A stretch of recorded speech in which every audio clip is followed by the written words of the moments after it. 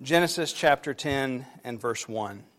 These are the generations of the sons of Noah, Shem, Ham, and Japheth. Sons were born to them after the flood. The sons of Japheth, Gomer, Magog, Madai, Javan, Tubal, Meshech, and Tiras. The sons of Gomer, Ashkenaz, Riphath, Togarmath. The sons of Javan, Elisha, Tarshish, Kittim, and Dodanim. From these the coastland people spread in their lands, each with his own language, by their clans in their nations. The sons of Ham, Cush, Egypt, Put, and Canaan.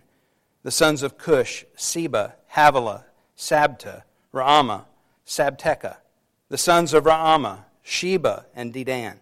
Cush fathered Nimrod. He was the first on earth to be a mighty man. He was a mighty hunter before the Lord. Therefore it is said, like Nimrod, a mighty hunter before the Lord.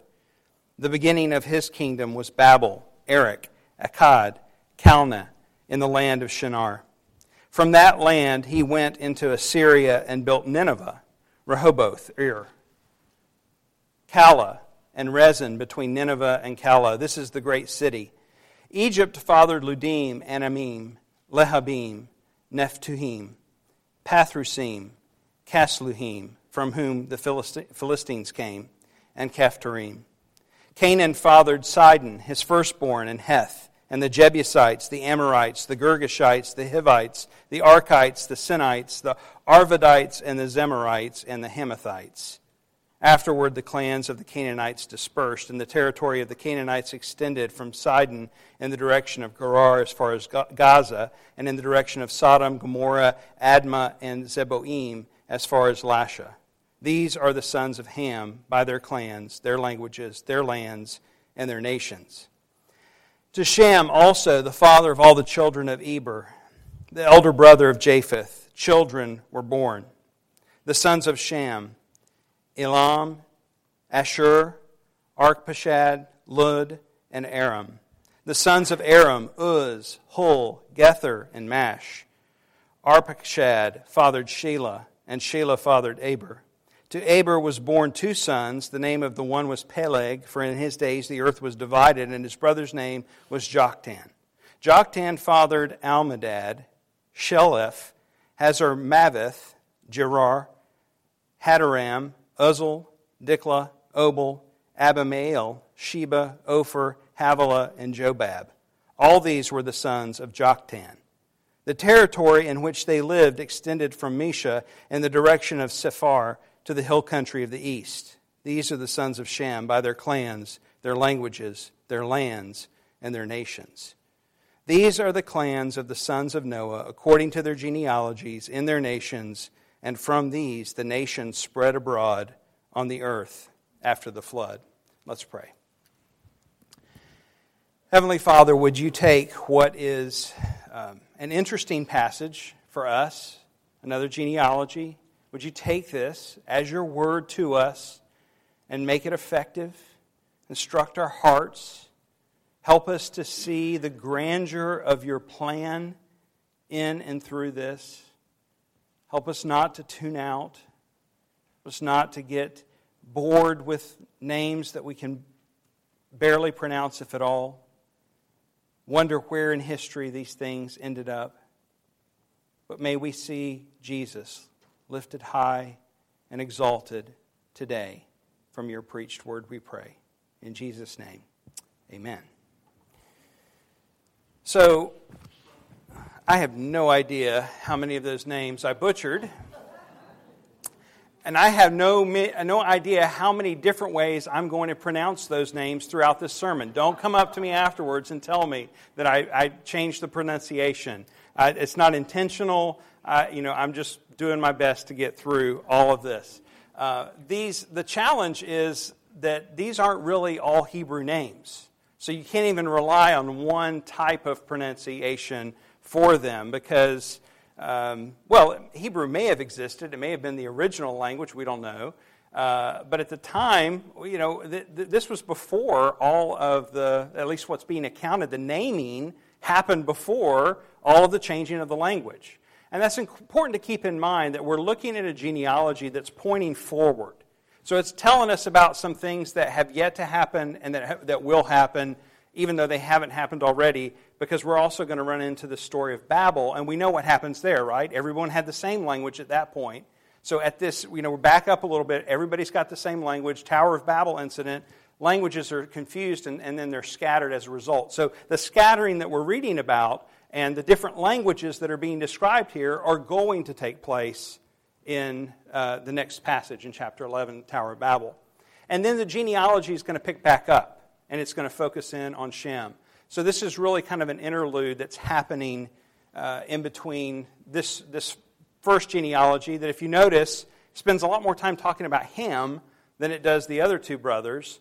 And the reason is because we're going to spend more time on Shem later. Why Shem? Well, that's where the promise comes, as we're going to see today. Let me remind us all of some of the things we've already talked about, because we've been through a genealogy or two already, why we aren't skipping over these, why we're looking at these. There are some important reasons to consider of why we study a genealogy.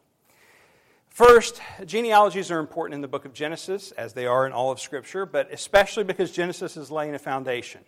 Genesis is the book of beginnings.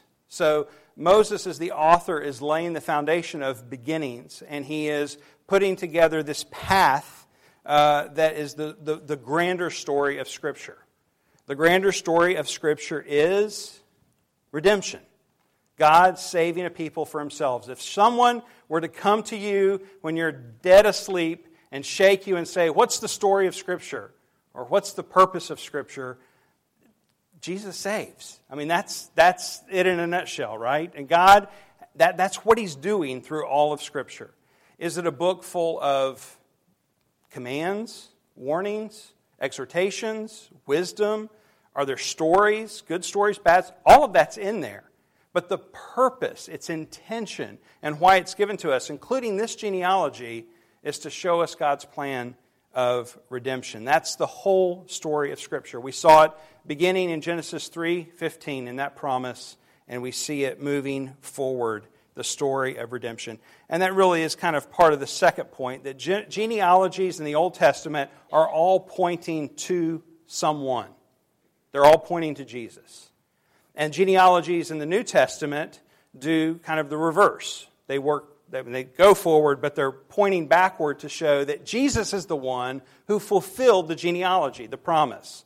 They're showing that there was no mistake, there was no creative putting things together, this wasn't an invention of man. This was God's plan all along to redeem a people for Himself. And from the very beginning, when He said, "The seed of the woman will crush the head of the serpent," He was talking about a person whom He would send through genealogy, and that is the person of Jesus. The seed of the woman would come and would crush the head of the serpent.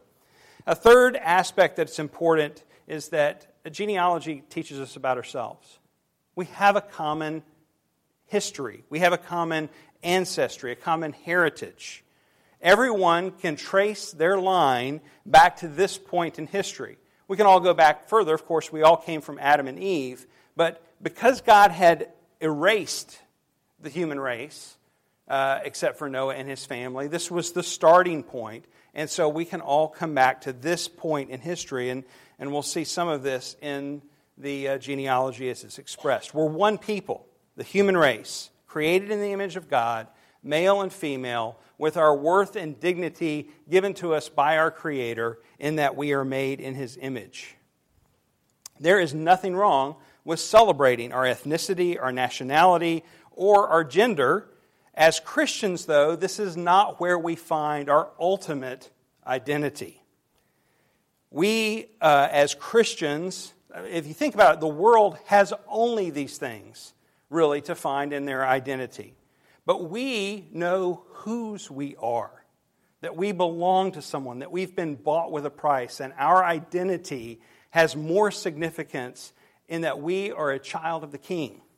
That's our ultimate identity. If you've ever been around an insecure person, you know, what do insecure people do? They talk about themselves. They try, you wonder if they're trying to convince you or convince themselves of all that they have or all that they've accomplished. And they go on and on and on.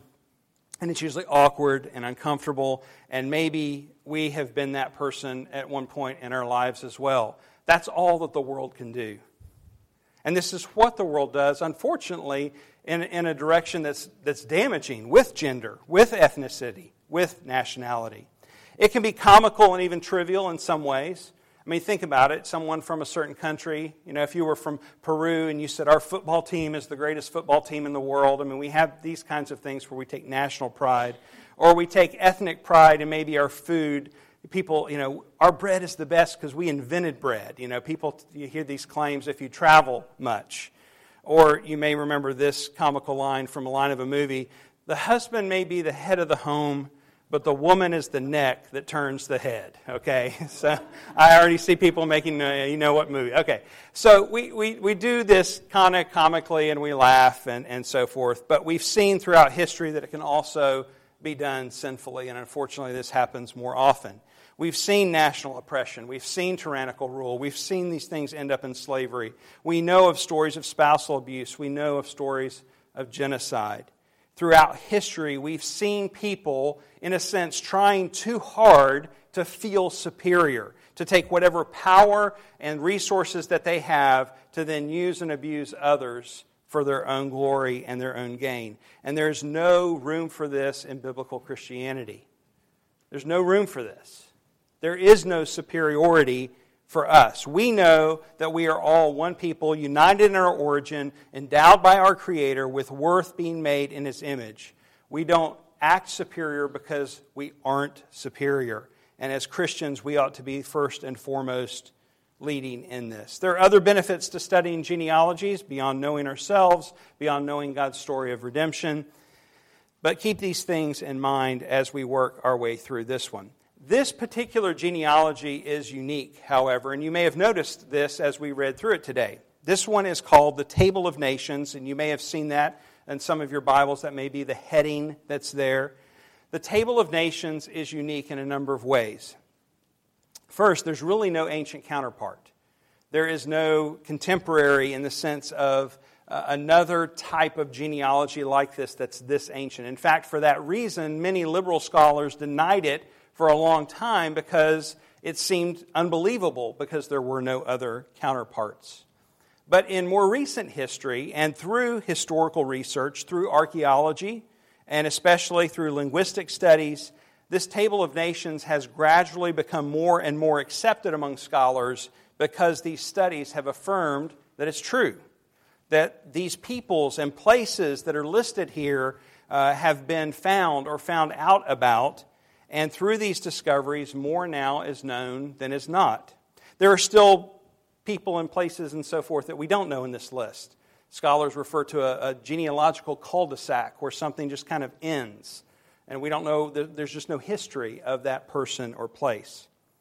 Another thing that makes it unique, and this I've already inferred to, is that it is a list not only of people, but it's a list of nations and places. Most genealogies deal with individuals.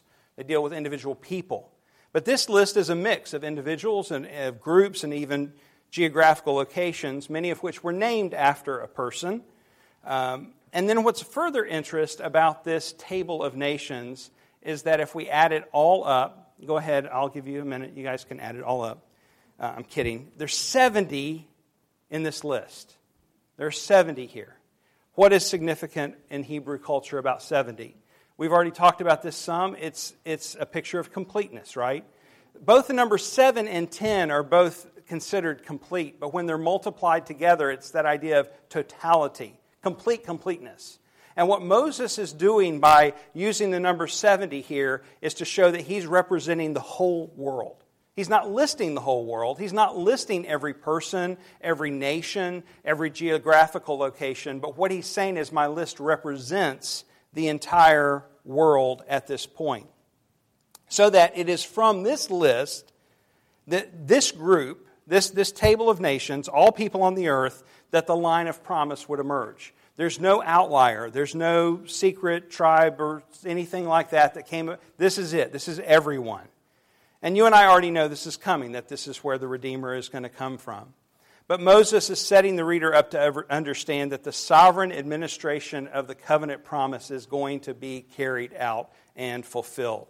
That it is from all nations that one would emerge. And God would take that one and make him into a nation. And that's where the rest of Genesis is going to go. That one is Abram, who would become Abraham, and he's going to make him into a nation. And then from that nation will come the Redeemer, who will redeem people from all nations. And that's what we see at the end of the story, that people from all nations, tribes, and tongues will be brought together. So do you see why this genealogy is important? He's showing us some things that if we just read through it, if we just worked our way through hard-to-pronounce names, that we might miss some of these things. Genesis 10 is showing that there is one people, in a sense, united in that they all have this common origin, all people coming through Noah and his sons. And then in the middle of this genealogy, we're going to get this story of the Tower of Babel. We're going to see one people divided, where their language is confused and where they're scattered. And then after that, the genealogy picks back up in chapter 11 and focuses in on the line of Shem, which is going to take us to Abram, from which the nation of Israel would come. So that is what we're looking at from Abram, who becomes Abraham, Isaac, Jacob, and Joseph. And that's where Genesis ends. And then Exodus picks up from when they were in Egypt. What's interesting again, though, I mentioned this number 70, is that toward the end of Genesis, in chapter 46, just a few chapters from the end, there's another list of 70. It's the 70 sons of Jacob. And what, again, Moses is doing is not necessarily listing everybody, but he's showing that this is a complete representation, that all of Israel went to Egypt. They went to escape famine, and they all went there. And so from Israel would come one Redeemer, the Redeemer, one Redeemer for all peoples. And that's what we'll look at from that final part of the genealogy in chapter 11 in 2 more weeks. So, is it just a list of a bunch of names that are hard to pronounce? No, there's so much more in here. And we're not going to go through every name. That would not only take us too long, it would be too much for us to deal with. But I want us to keep in mind the big picture, that is the story of God's redemption, that indeed the Redeemer would come. And he would come to crush the head of the serpent. The serpent would be in opposition to him. And we see that throughout Scripture. That Satan, he knows the promise is sure because he knows God's word is true. And so Satan would do everything, working in every way that he could work to stop the Redeemer from coming. And we can think of all the ways that happened, even in and through the birth and the story of Jesus. And yet we know that Jesus did come and he accomplished all of his Father's will. So, beginning in verse 2 then, we see these two bookends in verse 1 and verse 32 that announce and then remind what this genealogy is. Beginning in verse 2, we get the story of Japheth. Now, if you notice, we always have Shem, Ham, and Japheth. That's the order that it's given in Genesis. But once we get to this part of the genealogy, it's reversed, and Japheth comes first. The reason is because we're moving toward Shem. Moses wants to kind of shine the light, put the focus on Shem. That's where the promise is coming. So, it doesn't mean that the other two are insignificant. We're going to see there's some very important things that come from the other two, but the focus is going to be on Shem.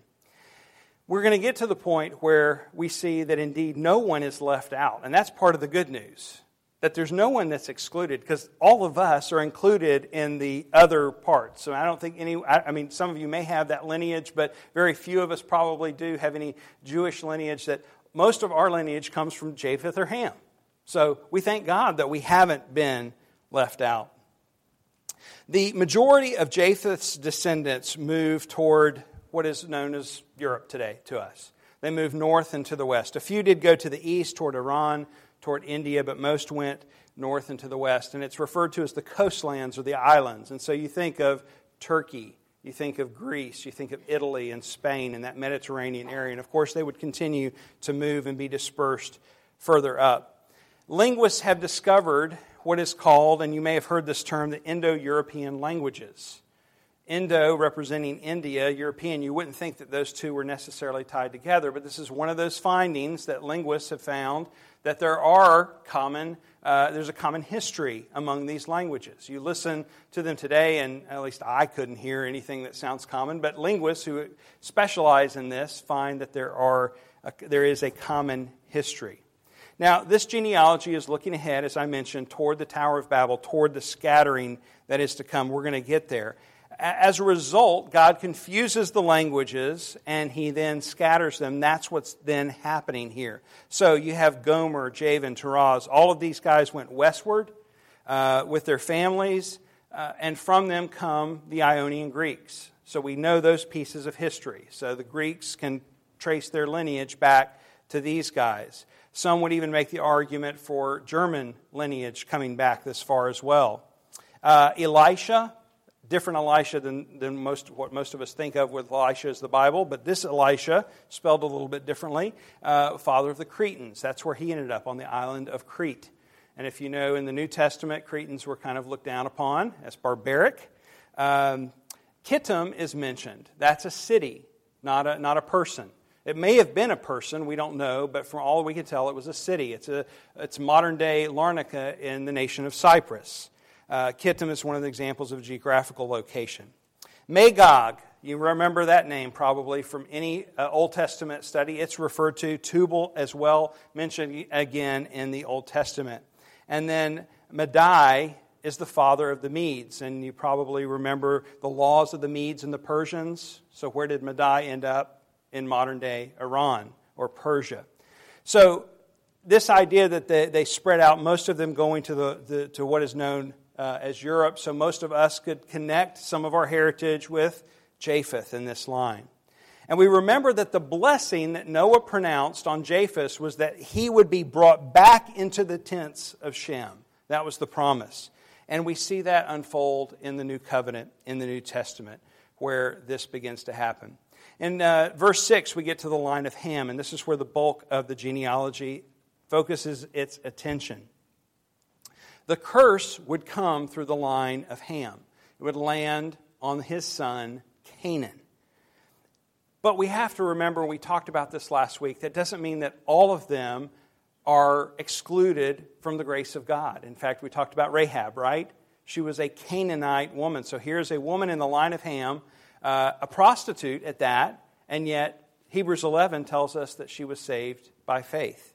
And so we also think of Jonah, and Nineveh is mentioned here as well. God sent one of His guys, one of His prophets, to Nineveh, a Gentile city, to hear a message of faith and repentance. But what stands out more from the line of Ham, at least to me as I read through that, is all of Israel's future, the majority of their future enemies. That list, the Amalekites, the Girgashites, the Termites, all of those people in that list are the ones that we would eventually get to and see that Israel has to drive out, right? That they would be their future enemies. And as we begin to see then in the next book of the Bible, in Exodus, Egypt would also become a great enemy. Joseph goes at the end of Genesis for food. He's already there, but he brings the rest of the family down because there's a famine in the land. And it worked well for a while until that generation died off, and then Israel becomes slaves. Egypt would remain one of Israel's most bitter enemies, and I think that's even true somewhat to today. If you've ever talked with people from either country, you know that there's a little bit of hostility even between them today. Then in the middle of this genealogy of Ham, we get this brief snippet of a story about this guy named Nimrod. Nimrod, in verse 8, he's called a mighty hunter before the Lord. And I don't know if I have never thought of this before. And I don't remember anyone ever explaining this to me. If they did, I forgot it, which isn't saying much because I forget a lot. Nimrod, I remember being called a Nimrod as an insult. And I'm not saying I ever called anybody a Nimrod, but that might have happened too. So I had to look this up. Where did this come from? You know where it came from? Bugs Bunny. So the writer of Bugs Bunny, Looney Tunes, had Bugs call Elmer Fudd a Nimrod Because he was no mighty hunter. That's where that came from. So our, generations that have grown up on Looney Tunes hear this word as an insult. That's where they got it from. But the name of Nimrod, even though he was called a mighty hunter here, and it's a little confusing because it sounds like it's a compliment, but I don't think it is. I don't think that the description before the Lord is something that really works well in English. Because I see Nimrod, a mighty hunter, before the Lord, and I think that he submitted before the Lord, but I don't think that's what's here at all. Let me explain it. The name Nimrod actually means we shall rebel. That's our first insight into what kind of person Nimrod was. He was a man of rebellion. He was a man of tyrannical rule. He was a man who created what is called a kingdom, but we know from the history of these cities that it was a kingdom of fear and of violence. In this list of cities is the city of Babel. We're going to see the Tower of Babel coming up next week. Babel would become a city by another name that sounds a lot like it. Babylon. This is the ancient Babylon. Babel is the ancient Babylon. So not only in the Old Testament is it kind of this image of evil and oppression, but even looking forward in eschatology, Babylon is associated with evil and oppression. So, there's a number of things that cause, my radar to kind of go off when I'm reading this to wonder what is really the story of Nimrod. And so I think what would maybe a better way that this could be translated is that not as before the Lord in the sense of humbly before the Lord, but really that he's before the Lord against him. That he's opposed to the Lord. Because none of his life, none of his history, none of his legacy is one where he is humbly before the Lord and following in his ways. I think Moses worded it this way for two reasons. One, to show that he was opposed, which we get through his name and through his history and so forth. But also there's a little bit of a jab in it as well, because he was before the Lord. As a man, whether he acknowledged it or not, as a human being, he was under the sovereign rule of God, and nothing that he did would thwart God's plan. Finally, we get to Shem in verses 21 to 30, and as I mentioned before, we're going to expand this in coming weeks. Let me mention just a few things today. One, the very first thing that Moses draws our attention to is that he's the father of all the children of Eber. Or Aber is Shem's descendant further down the line. He's at least a great-grandson. He may have been further down the line because a lot of times in these genealogies, generations would have been skipped to try and include everyone without listing everyone by name. But Eber's important for two reasons. One, he is where the line splits at the point of election. Now, his sons Peleg and Joktan are not as well known to us, but they follow in the same pattern as Isaac and Ishmael or Jacob and Esau, where we see the Lord's sovereign election in this line. Peleg would carry the line of promise from where Abram would descend. He's his ancestor. The second reason Aber is important and mentioned here is that it is from his name that we get the word Hebrew.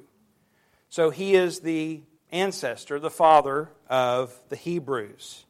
So it's another reason to consider that. From Shem, only the line of Joktan here is mentioned because Peleg is going to be described later in chapter 11. And in Joktan's line, we see one of these kind of cul-de-sacs, genealogical cul-de-sacs. We really don't know very much at all about any of these names. The one that we do know something about would be Uz, if that is indeed the person from who that city or nation or area, geographical area was named after, because that's where Job was from. But beyond that, we know very little. These people migrated toward the east, toward southern Arabia, and then that's where Joktan's people ended up. So Peleg now is going to become the focus. That's where the spotlight is going to continue to focus until we get to Abram, who would become Abraham, and then Isaac and Jacob, who would eventually be called Israel. Right. Yeah, that's the nation. So it is one people then who will descend all from these three sons of Noah. And we all have this common ancestry. This is our story. This is our history from where all of us have come. There's no room then, because we have a common history, because we have a common ancestry, we have a common blood for racism or any kind of superiority among believers. This is something that is not only a sad part of our country's history, it's a part of every one of our hearts. You can put it in another name if you want, but anytime we begin to group people in our own mind, in our own heart, and begin to look down upon them or judge them or dismiss them or think ill of them, and folks, this is in all of our hearts. This is that sin that we need to come back and we need to remember who we are first as created in the image of God, that we are all created in the image of God. We've all been given that dignity and worth, but more so as believers, that we have been saved by grace, that none of us stands in our own merit or on our own worth. So even if it wasn't enough genetically, even more so spiritually, we know that we are all beggars who are showing other beggars where to find food, and that's it. None of us has a leg to stand on. There's a day where judgment is coming. It is coming. Our brotherhood, our unity among mankind, there will be a separation as sheep from goats. This is the language that Jesus used. Those who are saved by the grace of Christ to everlasting life, and those who have rejected Jesus to everlasting torment. And it is because of this coming judgment that we ought to be a people who are so concerned about our brothers and sisters, our fellow mankind, that we should be committed, urged, motivated, compelled to share the reason for the hope that we have. That if it weren't for someone else sharing that hope with us, how would we have heard? How does one hear without a messenger? How does one hear without a preacher? A preacher in the sense that we're all preachers, that we're all proclaimers. Not that I'm the only one with that job. We all have that job. We all ought to be compelled. That this hope that we have, the gospel, that is the fulfillment of the promise from the very beginning, from Adam and Eve, that He has effectively carried it out and accomplished all that He planned to do.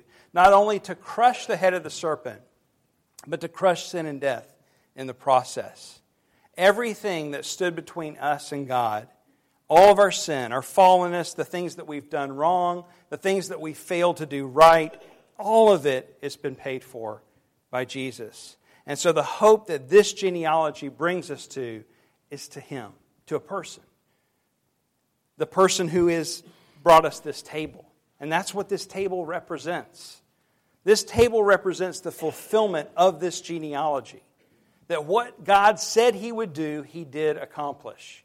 Not only in crushing the head of the serpent, but even the promise that He continues to give to Noah, to be a man of comfort and rest, and then through his sons, to give the promise through Shem, but that then the others would be brought in as well. That we are beneficiaries of those covenant promises. So this table then serves not only as a gospel call to those who have yet to believe. And if you've never put your trust in Christ, listen to what this table proclaims to you today. That sin has been nailed to the cross. But it's also a call for us who do believe, to continue to walk in faith. Not only are we united in our humanity, we are united, and this is even more importantly, we are united in Christ. This is why we call this communion for a number of reasons. We're not only communing with our Savior, but we're coming together as one body. We're communing together. There is no superiority in this table. There is no one that is more loved by God or more saved by God or more of a recipient of grace, of the grace of God. We are all... Grace is the great equalizer. Grace brings us all on our faces, humbly before God, receiving what He freely offers. And so this is a call for us who are saved as well, to be nourished, to be fed, to continue to walk in faith, to turn away from sin, and to continue to trust in the one who took this table and said, "This is my body broken for you. This is my blood poured and spilled out for you." Let's pray. Father, as we prepare ourselves now to come to this table, may we see the hope of the promise of the covenant carried out. Not just through the genealogy that we looked at this morning, but through all of Scripture. There's this common thread that runs through all of the events, the Psalms, the prophets, everything pointing all, coming down to this one result of that promise, the person of Jesus. We thank you for Him, for His work on our behalf. I pray today that if there's anyone who does not know Him, that today would be the day of your salvation, that you would draw them to yourself. And Lord, for those of us who do profess our faith in you, may this be a day of strengthening that faith, that you would renew, that you would empower, and that you would give us great courage to live lives that are pleasing to you. I pray this in Jesus' name. Amen.